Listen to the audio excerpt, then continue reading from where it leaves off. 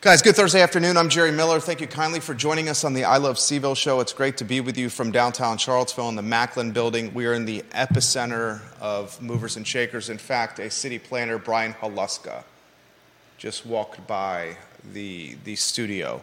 Interesting tidbit about Brian Haluska. And Brian, if I'm mispronouncing your last name, I certainly apologize. Let me get his exact title. Now with Charlottesville. And then I'll give you an interesting story about Brian. I'm going to Brian's LinkedIn. John Blair, you watch it on LinkedIn. Brian's a class act. I don't want to speak for you. I would think you would think the same from your time in City Hall. Now he's a support services manager. He's managing the City of Charlottesville's permit intake operation as well as servicing as the project manager for the eventual implementation of a new permit tracking system. He was the principal planner of Charlottesville from March 2015 to August 2022. So for 7 years and 6 months, Brian Haluska was the principal planner of Charlottesville. Literally just walked by the studio. Saw the mayor walk by the studio as well. When I was fresh out of UVA, I started at the Daily Progress as a stringer, as a part-time reporter, earning $30 per story, working for Jerry Hootie Ratcliffe, the star of the Jerry and Jerry Show, which airs Tuesdays at 10:15 a.m. on the I Love Seville network. I'm excited for the 2024 launch of the Jerry and Jerry Show, which is Tuesday. We'll talk Virginia men's basketball as well later in the show. Great win against Louisville, a bounce-back win against Louisville after getting shellacked by Notre Dame. And when I'm fresh out of UVA, I'm working part-time at the Daily Progress, $30 a story covering high school sports. Parlayed that opportunity under Hootie to a staff writer position. The staff writer position was a full-time job. Pay was $10 an hour, legitimately $10 an hour to be a staff writer in the sports department.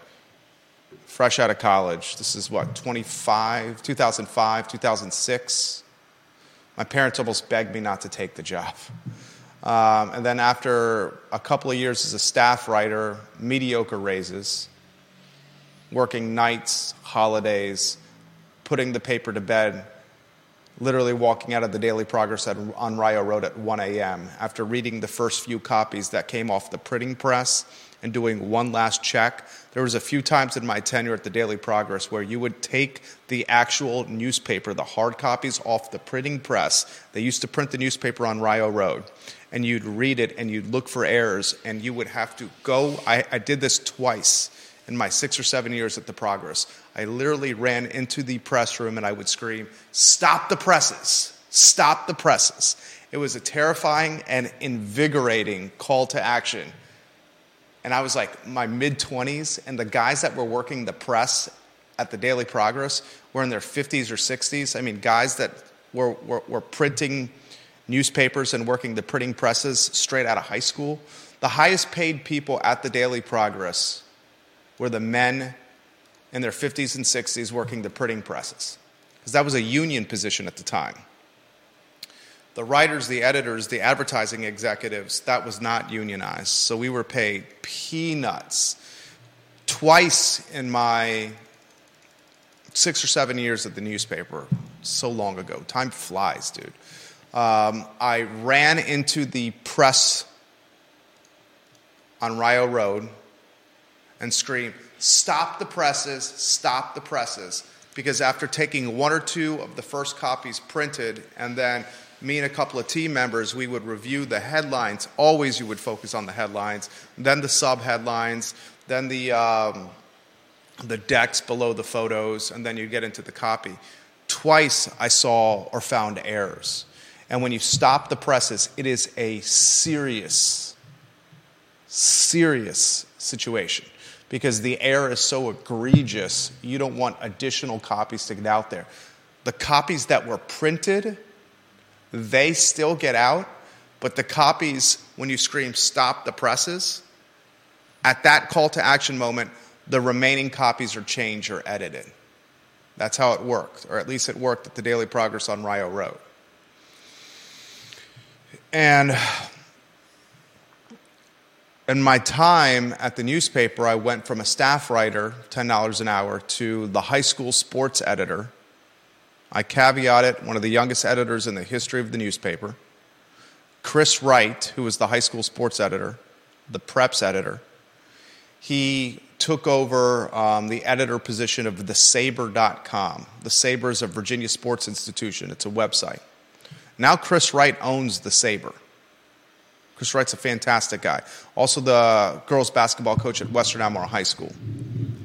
So when Chris left to take over the Saber, Hootie Ratcliffe promoted me to preps editor, high school sports editor of the Daily Progress.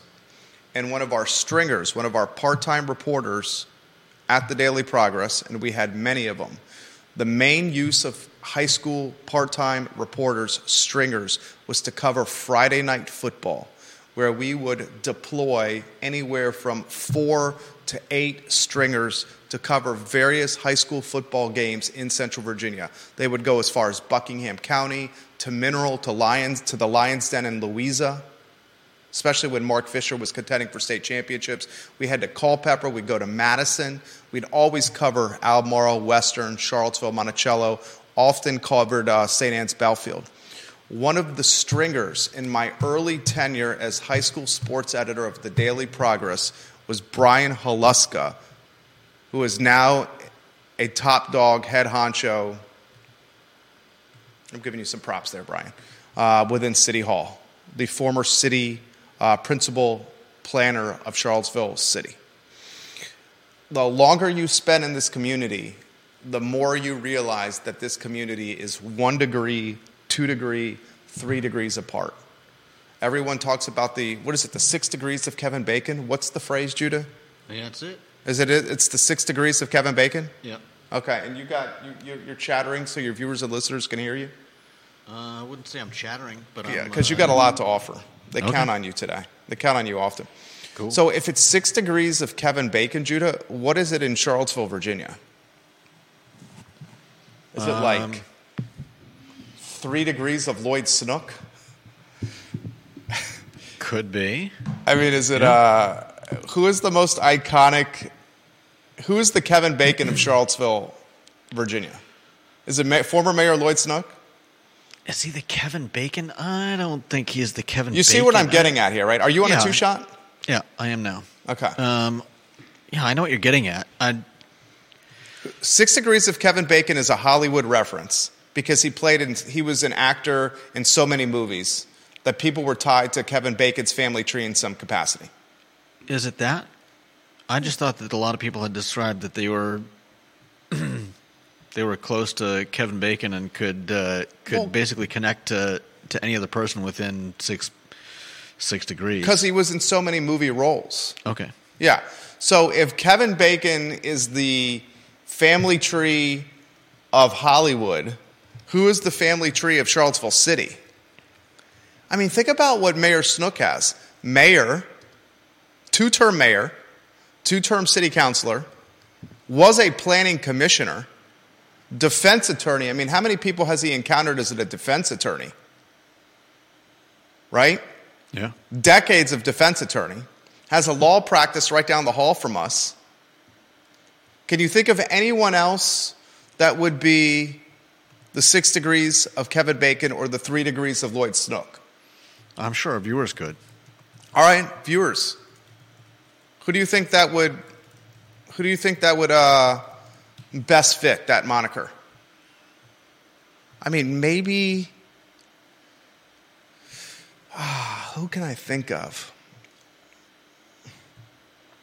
I'm curious of your take. John, I'm curious of your take on that one. John Blair. You know the community inside and out. I'm curious of your take on that. Kevin Yancey and Kevin Higgins, Vanessa Parkhill. I'm curious of your take. No, I don't think it's us, Deep Throat. I think it's. I would give it to Mayor Snook. Mike Murphy has found himself leading Jaunt again. Mike Murphy, one-time interim city manager, City Hall, has done a fantastic job of finding top-level employment in Charlottesville City, but still I think Lloyd Snook's family tree and the branches run further and longer and deeper. Anyway, that was we got on this tangent because of Halusko walking by the studio. All right, so I want to get into the nitty-gritty here, Judah, and I want to talk real estate. I'm passionate about real estate. You know I'm passionate about real estate. We own a fair amount of it. We love to talk about it, and we're going to take a deep dive on it today. Mr. DL, who's watching the program, Mr. DL, we love when you watch the show, he sent me this morning a listing of 1316 Chesapeake Street. Coincidentally, Deep Throat sent me the same listing of 1316 Chesapeake Street. Deep Throat also sent me 922 Bowling Avenue, Unit 9. We have those photos for you. I want to get back to showing photos on screen of our viewers and listeners from a ranking standpoint. What is the URL? We need to create a tab on iloveseville.com for the rankings. Do you know what the URL is? Is it iloveseville.com/rankings? Let me see. Because I want to queue it up, and then I'll let you know which photos to put on screen. John Blair says, Kenny Leatherwood? That's a great call. He was and now is involved in so many kids' lives. Kenny Leatherwood is the current principal of Charlottesville High School. He's interim currently. He's the current interim principal of Charlottesville High School. He was the principal of Charlottesville High School for decades. He was the boys' basketball coach at Charlottesville High School. I know Mr. Leatherwood extremely well. I know his son, Kevin Leatherwood, who's a college basketball assistant coach, very well also. Kenny Leatherwood, John Blair, is a fantastic suggestion as the 6 degrees of Kevin Bacon, the 3 degrees of Lloyd Snook in Charlottesville City.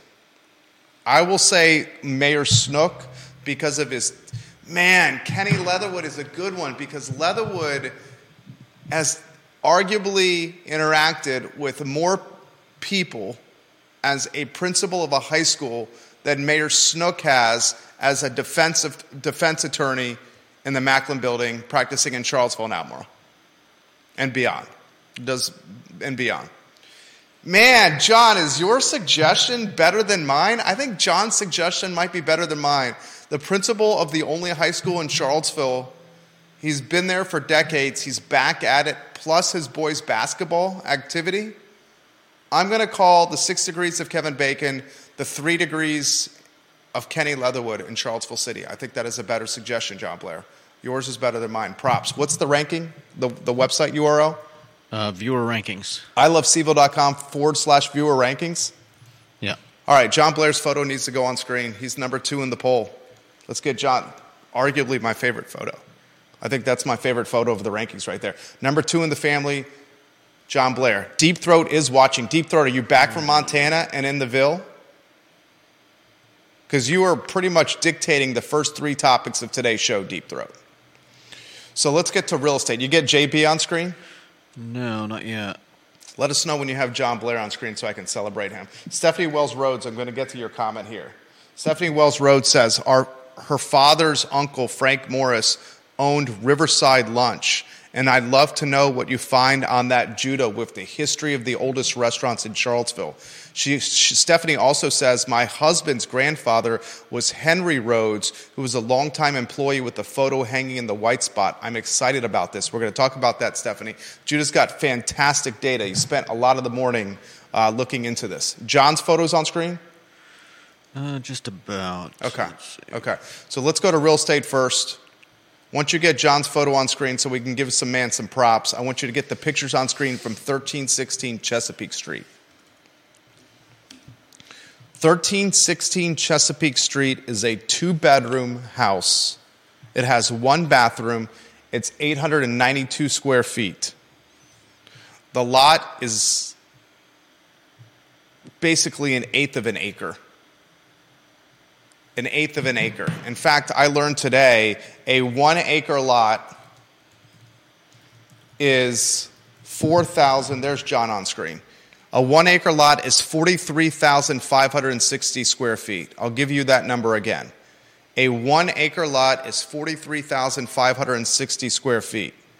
So 1316 Chesapeake Street is basically less than an eighth of an acre. It has, you have those photos on screen? Not yet.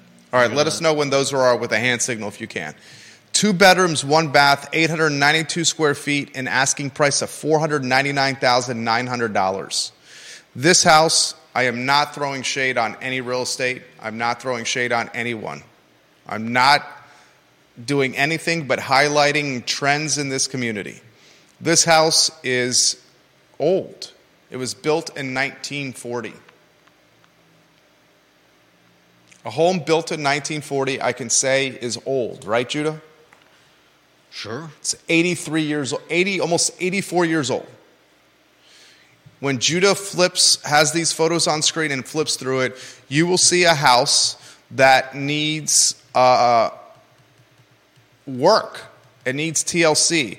Yet it's selling the asking price. The asking price is $560 a square foot. So you ask this question, I asked this question, you asked this question, Judah asked this question in our pre-production meeting.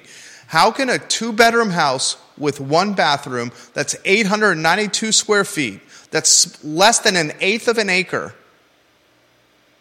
a house that is 84 years old, have an asking price of $500,000, $499,900 to be exact, right?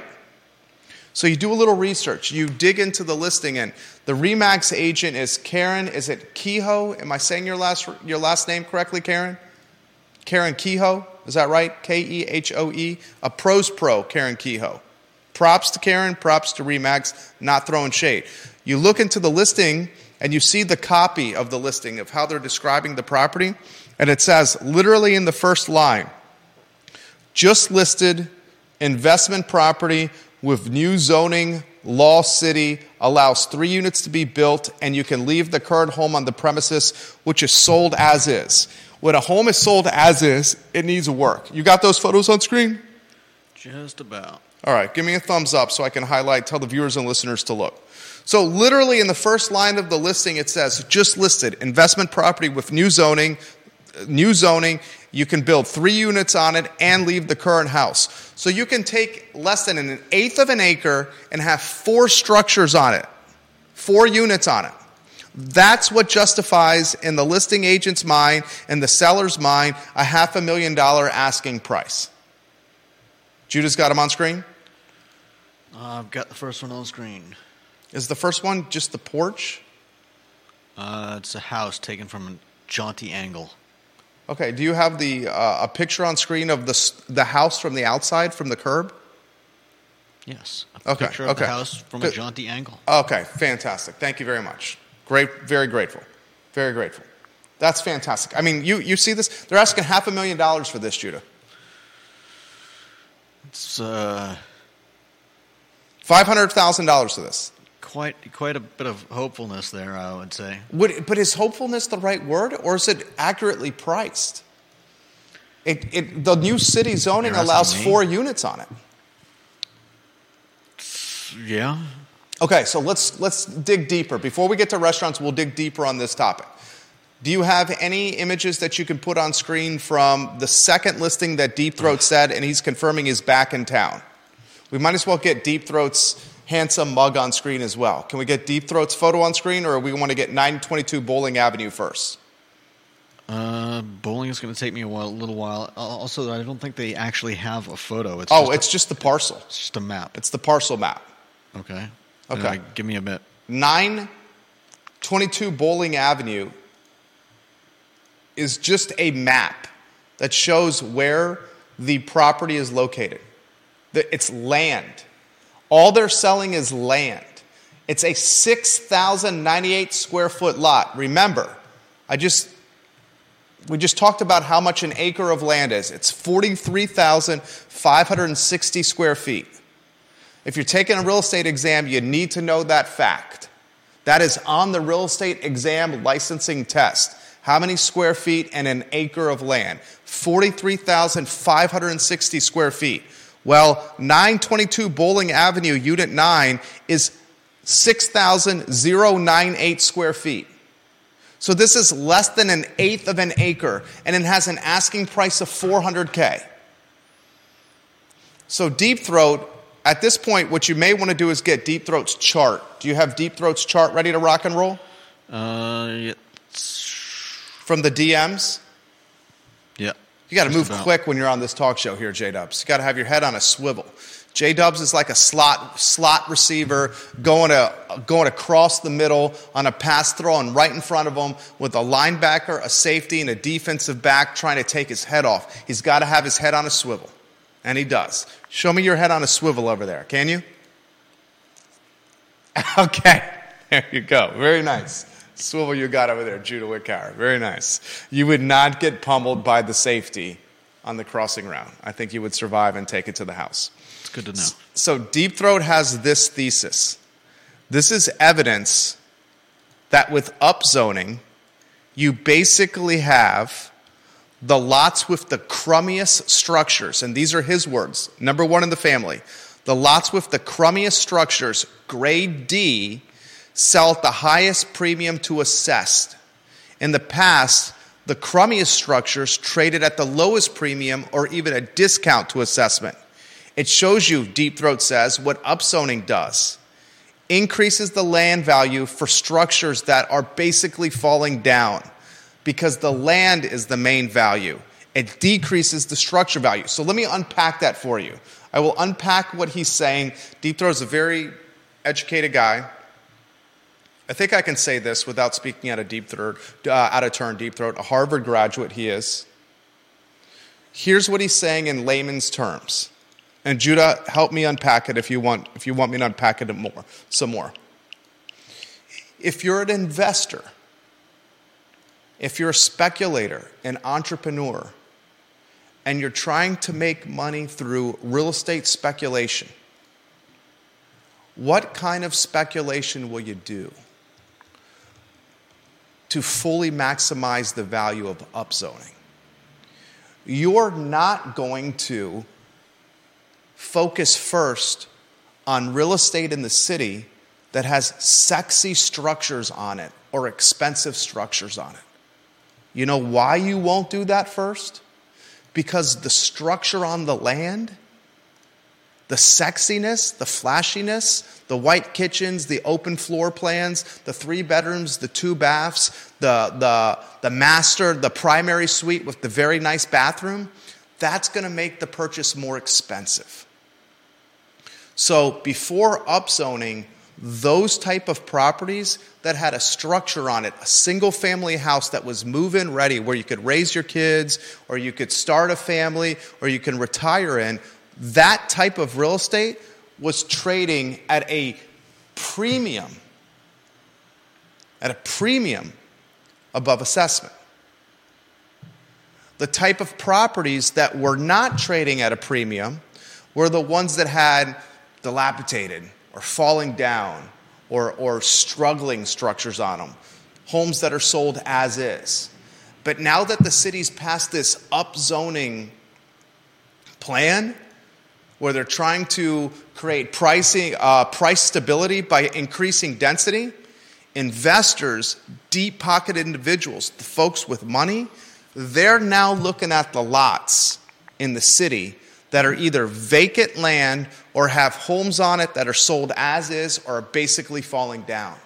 Because they know they can get the best deals, the best price point. Maybe best deals is not the right term. The best price point for investment. Because they don't care about the structure. They're going to knock it down. All they care about is the dirt, where they can then maximize the dirt to build additional housing. So his theory, did you put the chart on screen? I did. Let's put that chart on screen one more time. There it is. Thank you very much. The sale premium over assessment by period and quality. The color blue is grade A. The color orange, grade B. Gray is grade C. Yellow is grade D. And he's tracking it from 2010 through 2023. It shows you that the lots that have the falling down properties, the grade D, in 2023, look at their premium over assessment and how they've spiked. It further reinforces my thesis, which I've made very clearly on the show, that upzoning is not going to breed price stability. Rather, it's going to breed expensive dirt, speculation, and investors that are going to want ROI after making purchases. Here's further what he says. I love when you're back in the house, Deep Throat. The key thing here for the viewers and listeners, upzoning has the opposite effects on land versus structure. This solves the supposed conundrum that stumped former Mayor Lloyd Snook. Why do some people complain upzoning will destroy my property value and other people say upzoning will cause my assessment to go up? Snook suggested that people are simply not in tune with what's going on. Deep Throat used a different word. I'm going to use not in tune with what's going on. No, in this case, he missed the obvious. Whether your property value goes up or down depends in part on where the value of your property lies, in the land or in the structure. If you have a lot with a crummy structure, then the development option is the main value. Bingo. The house is going to get scraped. Bingo. The fact that you can build now 3 houses, yes, 3 houses via sublots on an RA lot means the development value is way above the structural value to the point that the structure value becomes irrelevant. Bingo. You just knock the stuff down. You just knock it down. Last comment from him. He says, if you have a lot with a big, beautiful structure, the development option is not worth anything. Not economical to tear down the house, nor particularly economical to, God, what's that?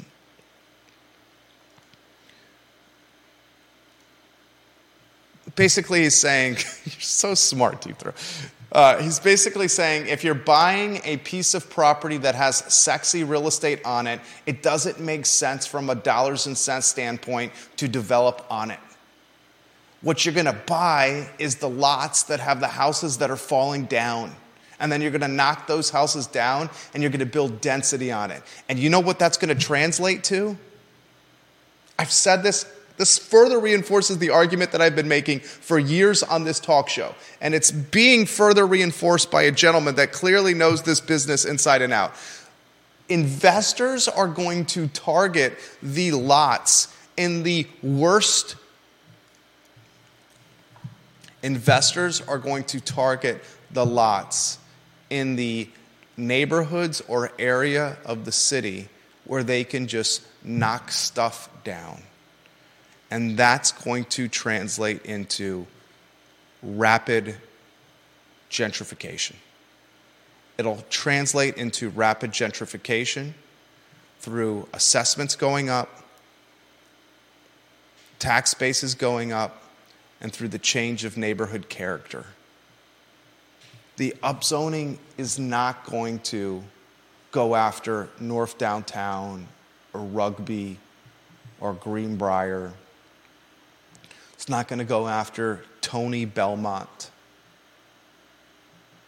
It's not going to go after the neighborhood right off of Barracks Road. It's going to go after the homes that you can purchase for $200,000, $300,000, $400,000, knock down and build a structure on it.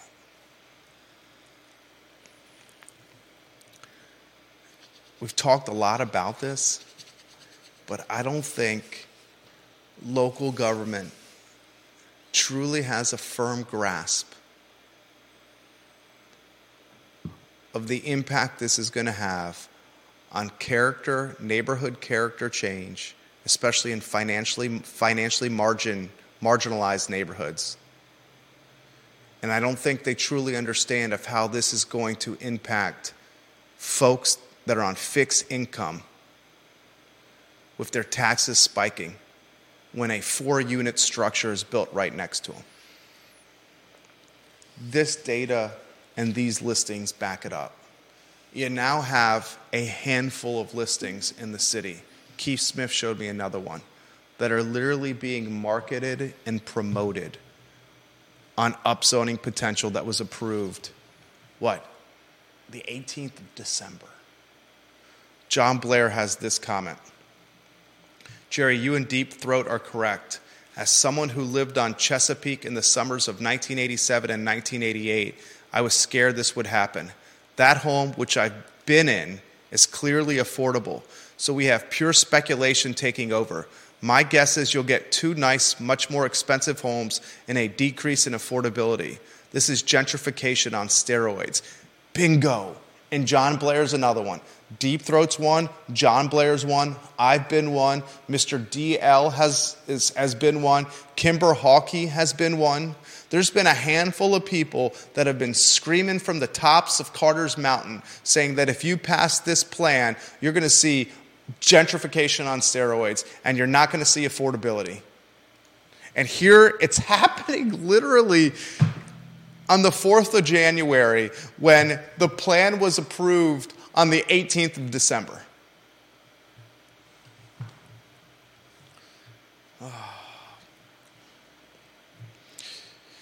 Georgia Gilmer, welcome to the broadcast. Lynn Snyder says, asking price has nothing to do with it. It is what it sells for. 100%. 100%, Lynn. We'll follow what it sells for. 100%. We'll see what it sells for.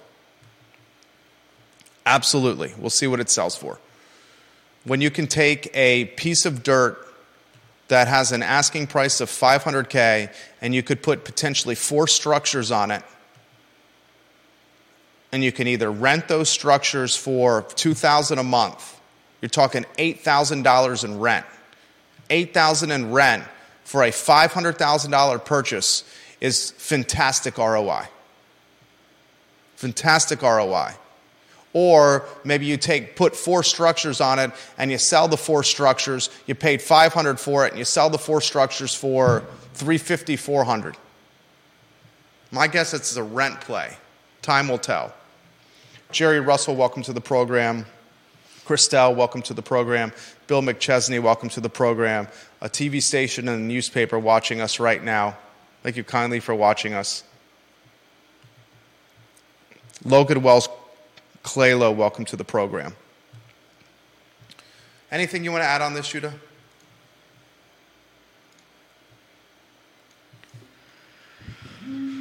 I think you said most all of it, but it is pretty insane that little house like this. Let's see, where is it? It is going for what was it? $500,000. $500,000 ask.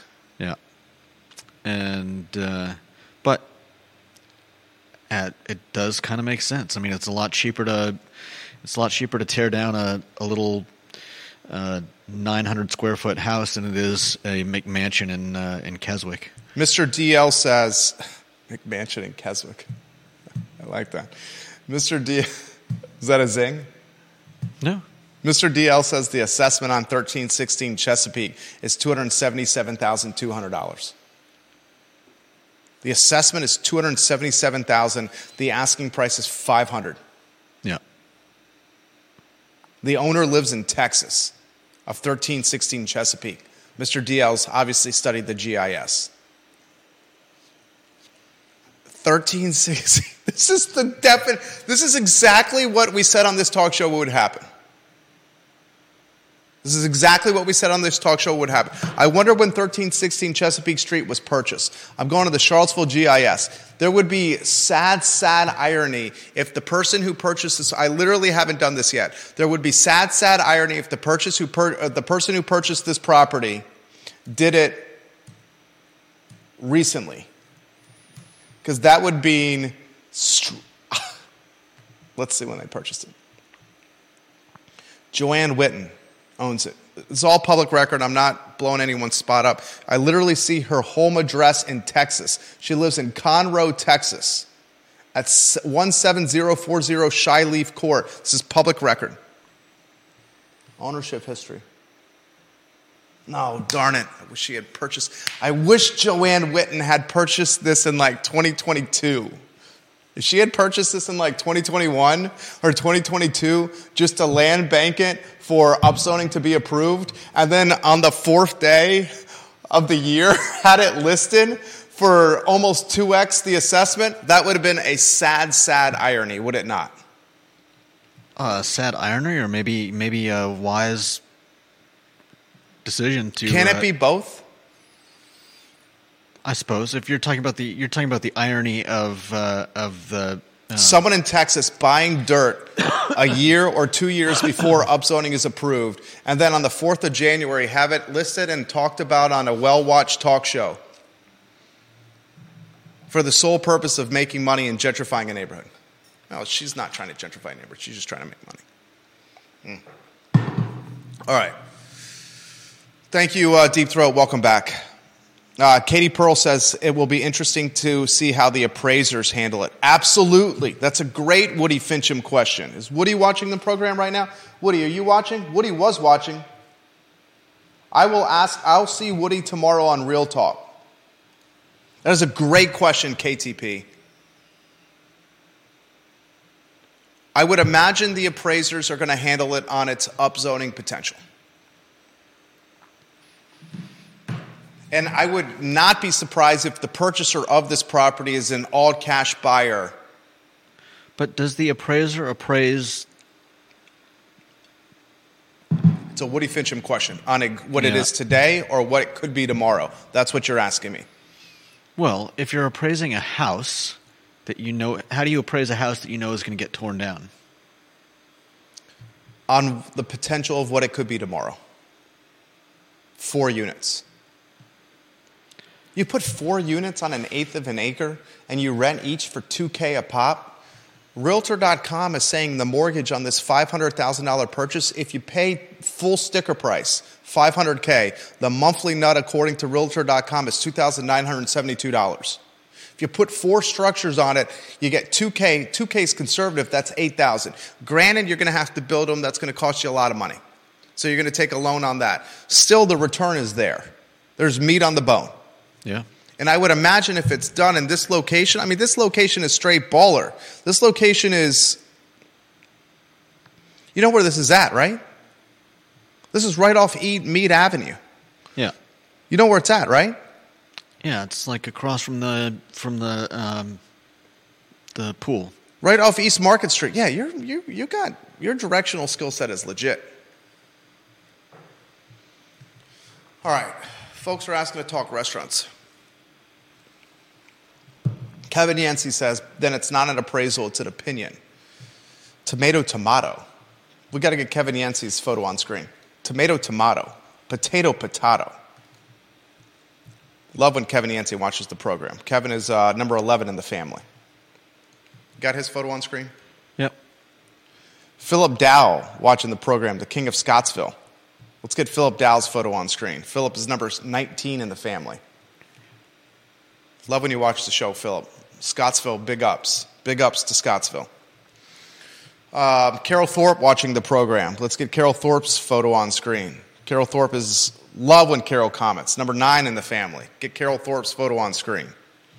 Carol Thorpe says, I'd like to be a fly on Michael Payne's wall right about now. I wonder how Mr. Affordable Housing on City Council feels about his vote in support of upzoning. We said this was going to happen. We said this was going to happen. All right, we got restaurants. This is where your turn to take over the show. I'm going to start doing a portion of the show where you are the Jerry and I am the Judah. Where you are the one and I'm going to switch to the 2 and be you. I mean, there's not a whole lot I can add to. Way to sell it, Judah. I mean, what do you want to know? If you were the ringmaster of the circus, this is what you would say as ringmaster of the circus. Our elephants are tired. Our tigers are old. The popcorn is stale. The chairs are uncomfortable. Give us your money.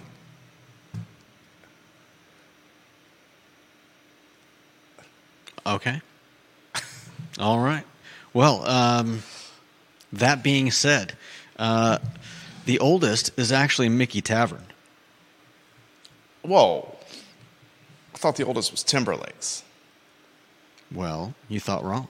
What is Mickey Tavern? Mickey Tavern was built in 1777. But was it serving food?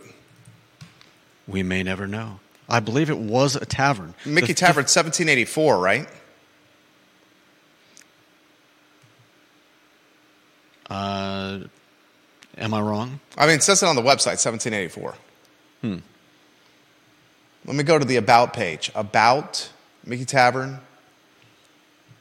I mean, 1784 over here. 1784 pub. The pub is called the 1784 Pub. Maybe that was when it was finally finished getting built.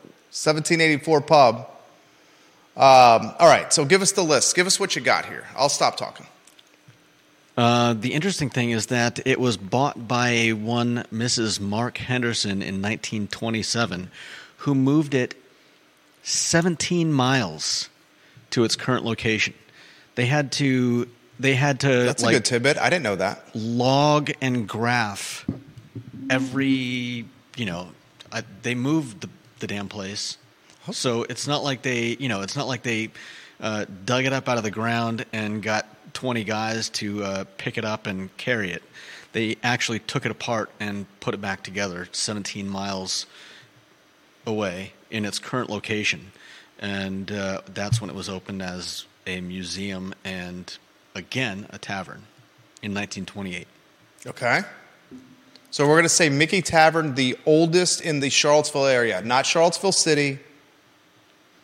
Mickey Tavern's in Albemarle County.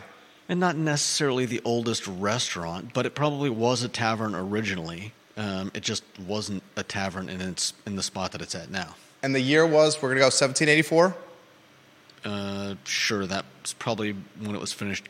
I would update it. Okay, number 2 on the list. Well, we've got Timberlake's, 1890, right? And this is where we have a couple of caveats. Is Timberlake's a restaurant? Is it a drugstore with a restaurant? Is it a restaurant with a drugstore? Did they serve food the entire time since launch? Right. Timberlake's is in the 2 slot of the oldest restaurants with a couple of asterisks, if you may, next to it. Mm-hmm. Number 3. The Virginian. 1923. Know this one well. I thought it was interesting that it temporarily went under during World War II. Explain that. Well, I can't. That's all I know. Temporarily went under. Now owned by Andy McClure, who owns the Biltmore, who owns Citizen Burger Bar. Mm-hmm.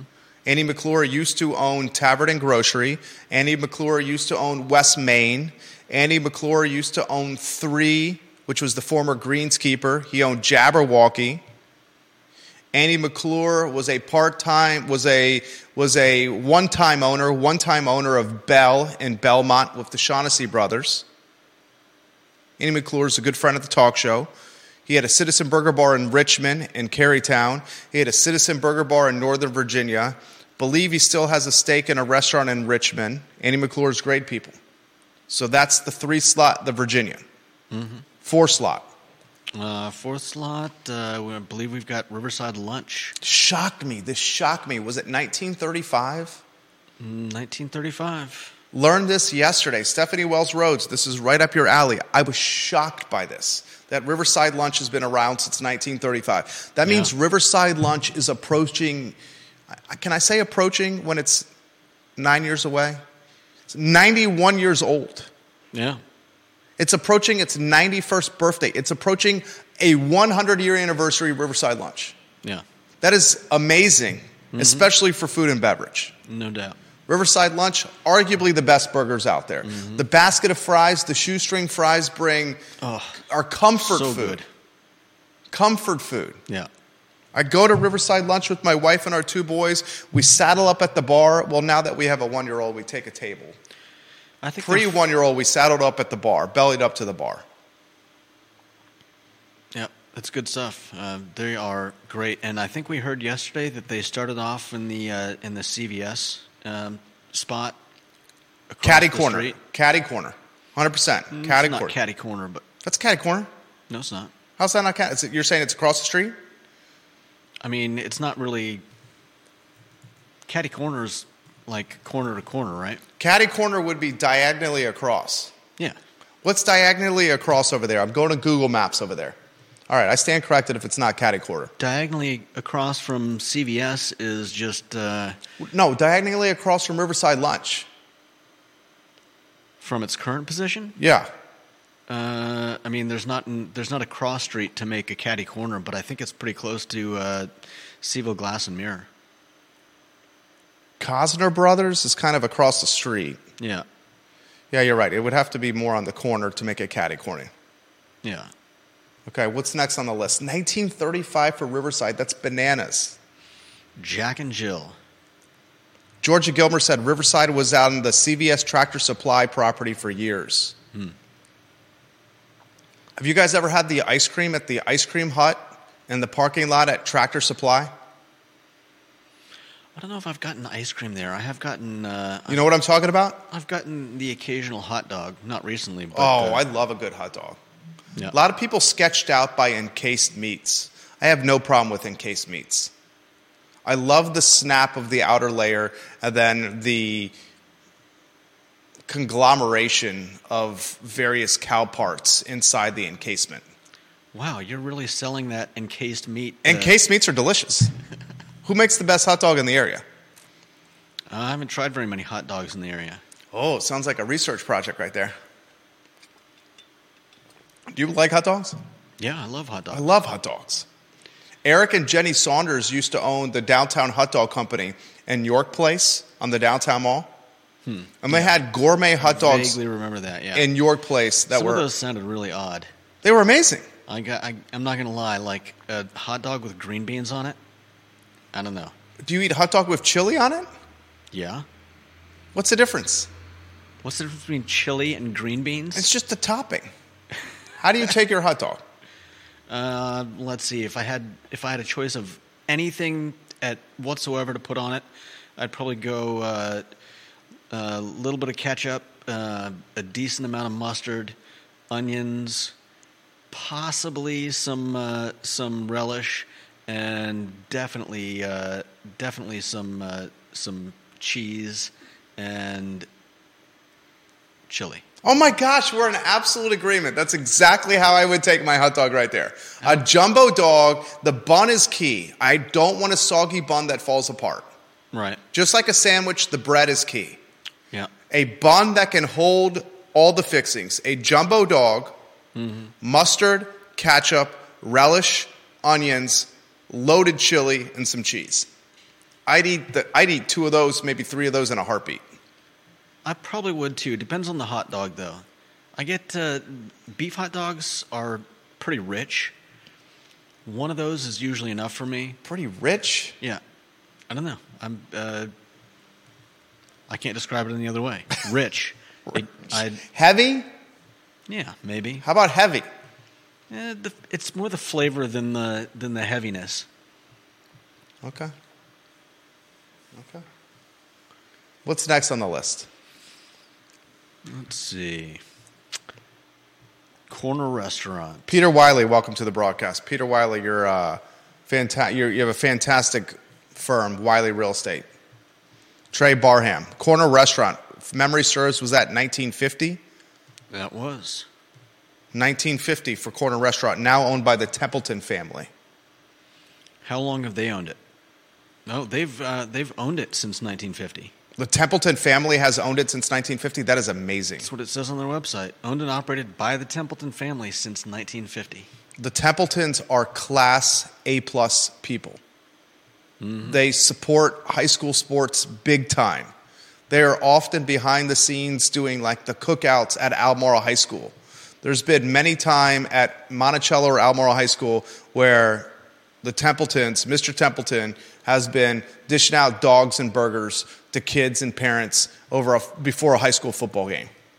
His son, Steven, I've talked about Steven Templeton on this program all the time, a fantastic shortstop, second baseman, and pitcher for Charlottesville High School. Fantastic baseball player in the Jefferson District when I was a reporter for the newspaper.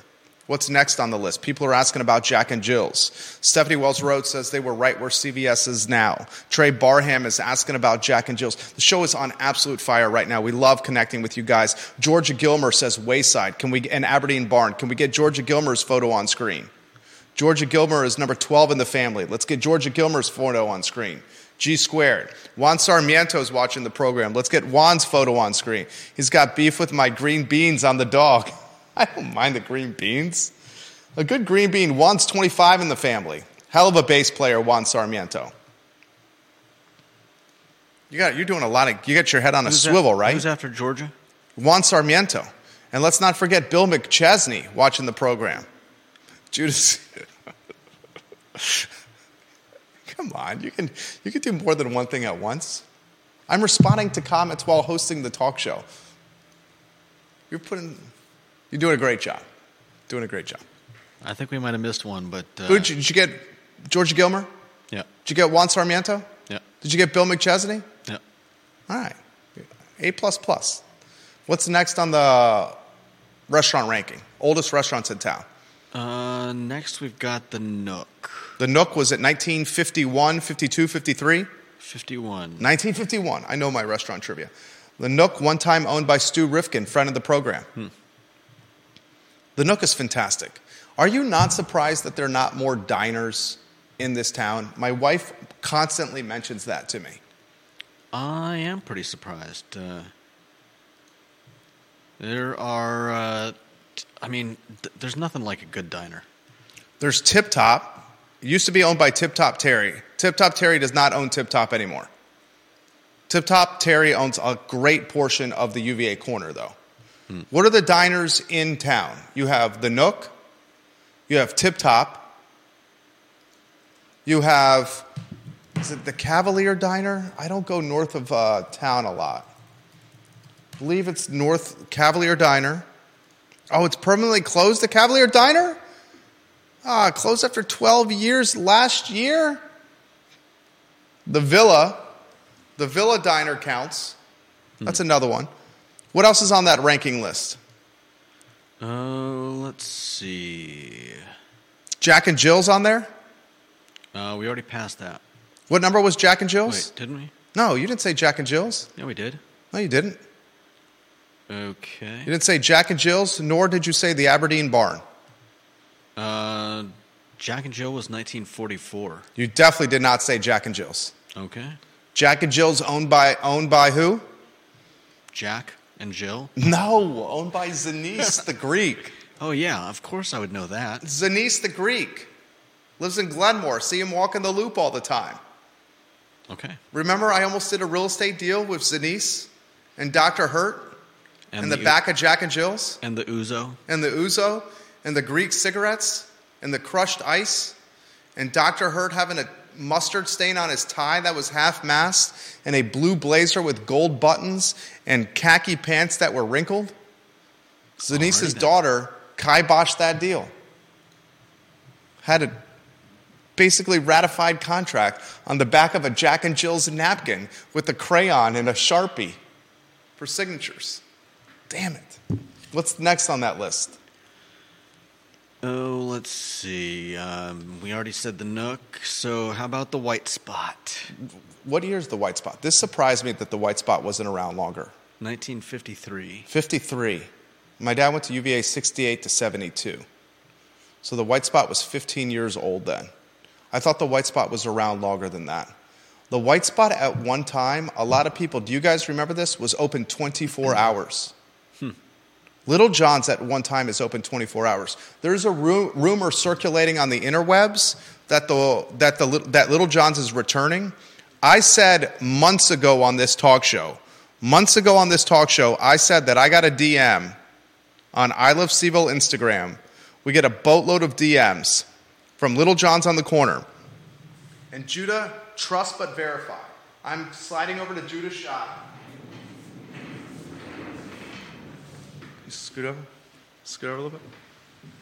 Hi, I'm taking. Hello. Okay. How you doing? Hey. What's going on?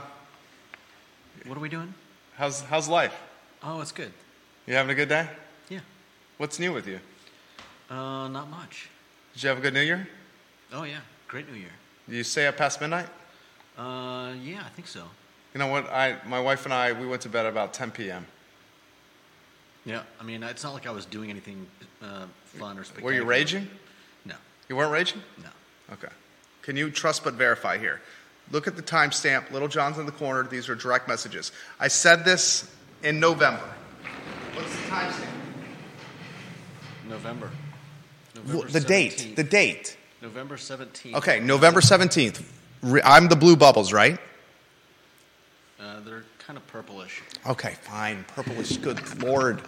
Such a Judah at its tea right there.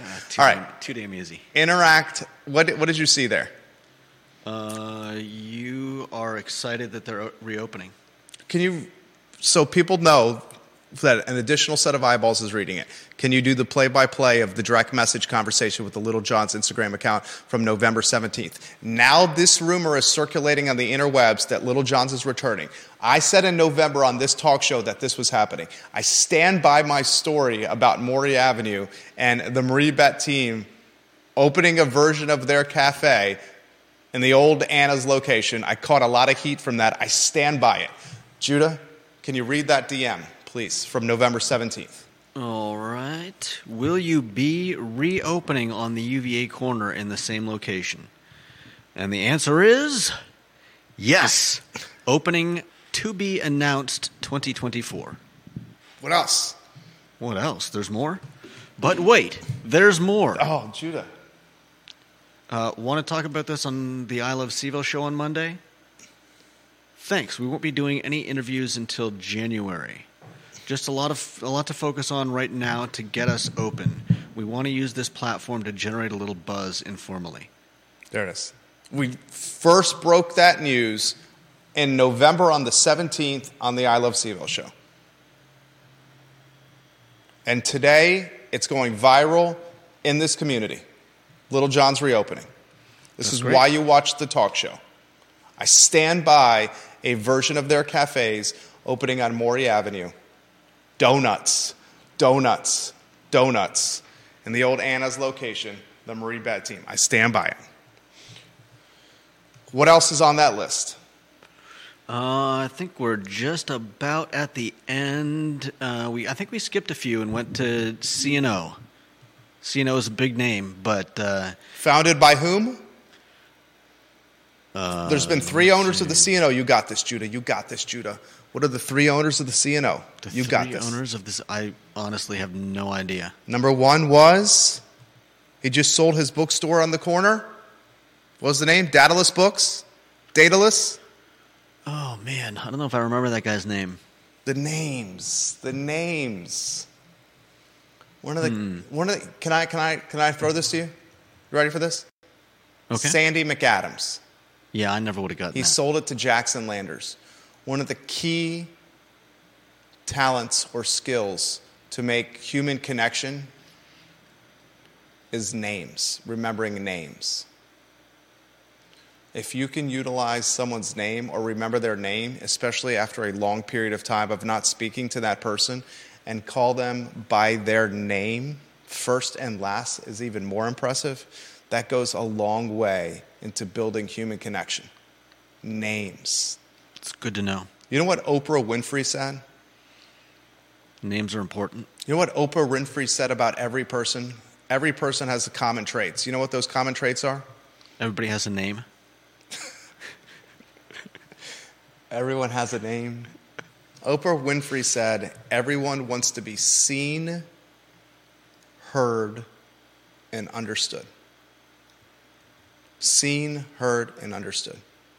And part of being seen, heard, and understood is being able to communicate with somebody by their name. Mm-hmm. Sandy McAdams, the founder of C&O, Sandy McAdams passed the torch to Dave Simpson, the late, great Dave Simpson. Dave Simpson passed the torch to the current owner, Dean Maupin. Sandy McAdams, the founder of bookstore right over there. You know this one. You're talking about Daedalus Bookstore that you're Say it again? talking about? What Daedalus? Yeah. Now owned by Jackson Landers, who purchased the bookstore from Sandy in a $900,000+ seller finance transaction. Jackson Landers, the former reporter, carrying on the torch of the bookstore. Any other items on that list? Folks are specifically, Georgia Gilmer, talking about Miller's restaurant, the Aberdeen Barn. Are either of those on your list? Nope, they are not. I would very much suggest it sounds like they should be. Miller's, We'll add them then. the Aberdeen Barn. There used to be an Aberdeen Barn in Williamsburg. Is there still an Aberdeen Barn in Williamsburg? I believe there used to be 3 Aberdeen Barns at one time. Yeah, there's still an Aberdeen Barn in Williamsburg and Richmond Road, home of the William Mary Tribe, Williamsburg, my stomping grounds of my youth and teenage days when I got into significant trouble in Williamsburg, Virginia. I don't doubt it. Anything else you want to add to the list, or any ones that we're missing? Let's see. Yeah, I think we're definitely missing a few. It's not like Viewers and listeners, which one should be on there? Rattle off the list really quickly. And it sounds like you need to add Miller's and the Aberdeen Barn. And possibly more. Let's see. Let's go from start to finish quickly. All right. Timberlake's, the Virginian, Mickey Tavern, Riverside Lunch, Jack and Jill, Corner Restaurant, The Nook. Let's see. I don't know if you want to consider this a restaurant. Food of All Nations was opened in 1955. Wayside Chicken in 1963. Ooh, Wayside's good. Aberdeen Barn in 1965. The White Spot. Spudnuts was in 1969. Sadly, it is now just a shell being used for other purposes. And let's see, Lord Hardwick's, 1970. Integral Yoga was started in 1975. Integral Yoga? The grocery store? Apparently. Okay, I didn't know. Well, we're being a little... Okay, let's include that. Go ahead. You want to include Integral Yoga? Yoga? No, we'll include Integral Yoga. We're equal opportunity employers here. You'd say yes? Yes. I wouldn't say Integral Yoga is necessarily a restaurant. I wouldn't either. But if we're including Foods of All Nations, granted, I think we should include Foods of All Nations because Foods of All Nations has seating where you can buy hot bar food or deli food or takeout food and technically eat it inside Foods of All Nations. I'm not convinced you can do that in Integral Yoga, but if we're including Foods of All Nations, we should include Integral Yoga. All right. Little John's started in 76. Do we want to add that, even though it's currently... Are they reopening in the same spot? Same spot. Same spot. Should we include it? The chitter-chatter around town is Stefan Friedman, the owner of Draft Tap Room, the owner of Bonnie Reed's, the old Brasserie Saison, Stefan Friedman, the owner of Licking Hole Creek Brewery, Stefan Friedman, the owner of Ace Biscuit and Barbecue, is the owner of Little John's. That's the scuttlebutt that the little birdies are tweeting into my ear, and my scuttlebutt little birdie tweeting into my ear proven track record is fantastic. You would attest. He attests. There he goes. Look at that. Look at him attesting over there. Fantastic attestment. Any other restaurants on there? Yeah. Then we get to C&O again at 76. Crozet Pizza, 77. Fellini's number 9, 79. Miller's was in 81. Dooner's in 83. Mel's Cafe in 84. Chaps in 85. Wow, we got a whole bunch. Hotcakes, Sal's Cafe Italia, and St. Martin Cafe, all founded in 1986. How about, is Fox's Cafe on there? Nope. Fox's Cafe is a topic on the talking list. There's construction happening at Fox's Cafe. Does anyone know what's going on at Fox's Cafe right now? Or when it was built. You can't figure out when it was built with the interwebs? Oh, I didn't say that. Fox's Cafe, Charlottesville, year built. I could tell you a Fox's Cafe story. Rather than what year it was built? Well, I'm hoping you can find that. Let's see, Fox's Cafe.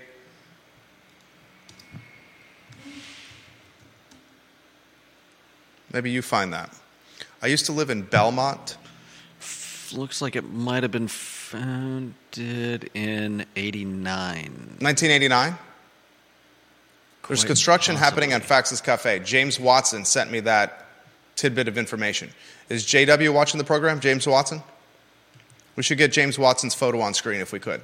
James Watson's a key member of the family, number 5 in the power poll. Here's a little IVN, Georgia Gilmer says, 35 plus years needs to be on the list. The what? The IVN. 35 plus years. No. For the IVN. Angelo. My Fox's Cafe story. Are you ready for this? Fox's was 89. That was something else. Wait, you striking 89? Or are you making a correction? I'm saying 89 is not correct. When I lived in Belmont, circa 2005, God, that was 18 years ago I lived in Belmont. It's bananas.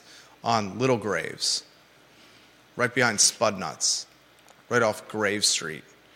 Me and 3 buddies, one of our buddies climbed a rope ladder to the attic. We were broke jokes. We used to walk to Fox's Cafe. And in 2005, you could still smoke cigarettes in restaurants.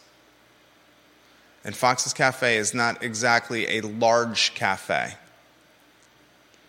And at the time, it catered to a clientele that were heavy cigarette smokers.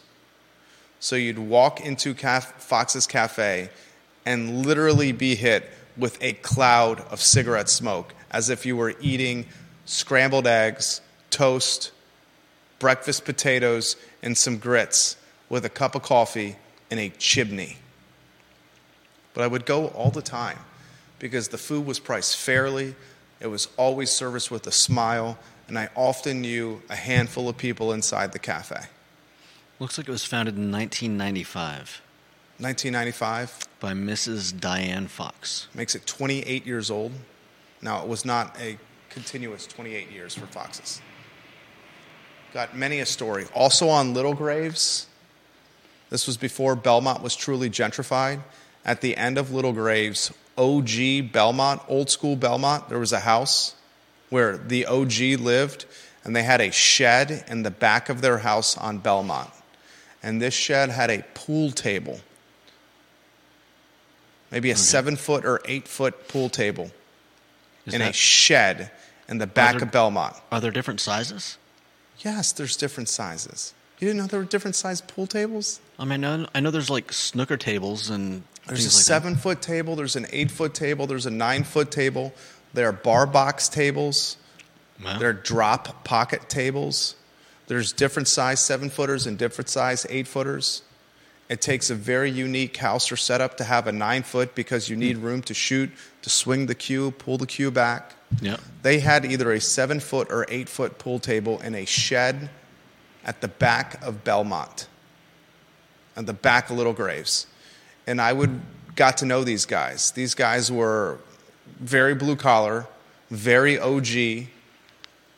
They loved pounding Budweisers, amongst other things. And we would spend hours shooting pool on this bar box pool table. I grew up with the pool table, a 9-foot pool table. Paid a lot of bills shooting pool and gambling, as I've highlighted on this show previously. So when I'm playing these guys that were pounding Budweisers, amongst other things, and playing pool on their home turf in a shed in Belmont before Belmont became Yuppieville, I kept the playing ability in check. A couple of times they said, let's start playing for some money. I was like, yeah. Then competitive Jerry eventually comes out. $5, $10, $20, $30, and then $50 games. Up some money in this shed on the base of Little Graves in Belmont. Is this going to connect back to Fox's Cafe? Oh, yeah. Okay. Oh, yeah. And after one afternoon of racking up, I don't know, close to $100 from these OG Belmontonians that were a case of Bud Heavies deep, Camel Reds thrown on the ground, shots of Jim Beam, among other things, and I'll leave it at that. I noticed the mood in the room. They were going to kill you and take that $100 back. The mood in the room became a little tense. And I said to the gentleman, breakfast on me tomorrow. Fox's Cafe, 10 a.m.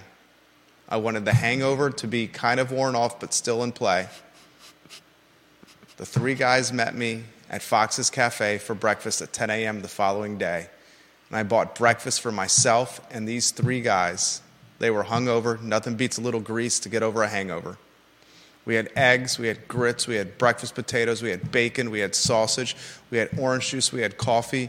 I walked out of there after picking up the bill and leaving tip, and it was still like $63, $64 in my pocket. $63, $64 for a 22, 23-year-old in 2005 was a lot of money, especially when our rent was $180 a month because our friend Shannon was climbing a rope ladder into the attic for his place where he was staying. True story.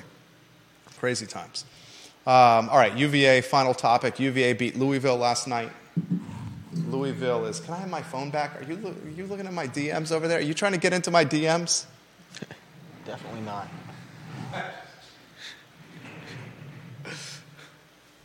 Did you watch that Louisville UVA game? When was that? Last night. No, I didn't. You didn't watch that game? No. UVA pounded Louisville. I'm a little less bullish on this team than I once was. This UVA team. We've had some blowouts. They clearly have some rebounding issues. I'm also concerned about their ability to win on the road. This team is very reliant on youth, which is concerning. Tony Bennett did tell us we will get better as the season goes on, so we have to trust the man who walks on water and takes a few fish and a few loaves of bread and feeds 16,000 people at the John Paul Jones Arena, that he knows what he's doing, and I know he knows what he's doing. And Tony Bennett we trust. We'll follow this team closely, but a hell of a win against Louisville last night with Isaac McNeely looking like he could not miss. With balance, I love seeing Ryan Dunn playing more on the perimeter and slashing to the rack as opposed to playing the 4. Last night he was playing the 3, which allowed him to start on the perimeter and attack the rack and hit cutting lanes and slashing lanes. McNeely, when he's hitting that jump shot, this team is really, really good because it opens up the floor for others. Groves was hitting the jump shot. Rhodey looks like a 6'6" point guard at times. He's got great vision, great court awareness. Reese is Reese. He's going to get his 13, 15 points and 6 to 8 assists and only have 1 or 2 turnovers. We'll see what happens. I would love to see a little bit more of interior rebounding from this program. That's the Tuesday. No, today's Thursday. Wow, it's a short week. That's the Thursday edition of the I Love Seville show. I thought we did pretty well today. Did you? Yeah, not too bad. Thought we did pretty well. You working on these little highlight projects, the oldest restaurants in town or burgers, really adds to the show. It gives you a nice foundation of talking points for the program, and it brings a culture and human interest side to the show. So, props. All right, that's all she wrote. That's the Thursday edition of the I Love Seville show. If you like the show, please tell people about it. Hit the like button on Facebook. Give us a comment like good job or give us some props. That goes a long way. We're very grateful for your support of the I Love Seville show and this network, guys. We work very hard, and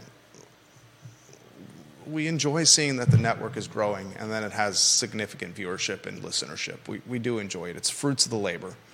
We'll see you tomorrow at 10:15 a.m. with Real Talk with Keith Smith. So long, everybody.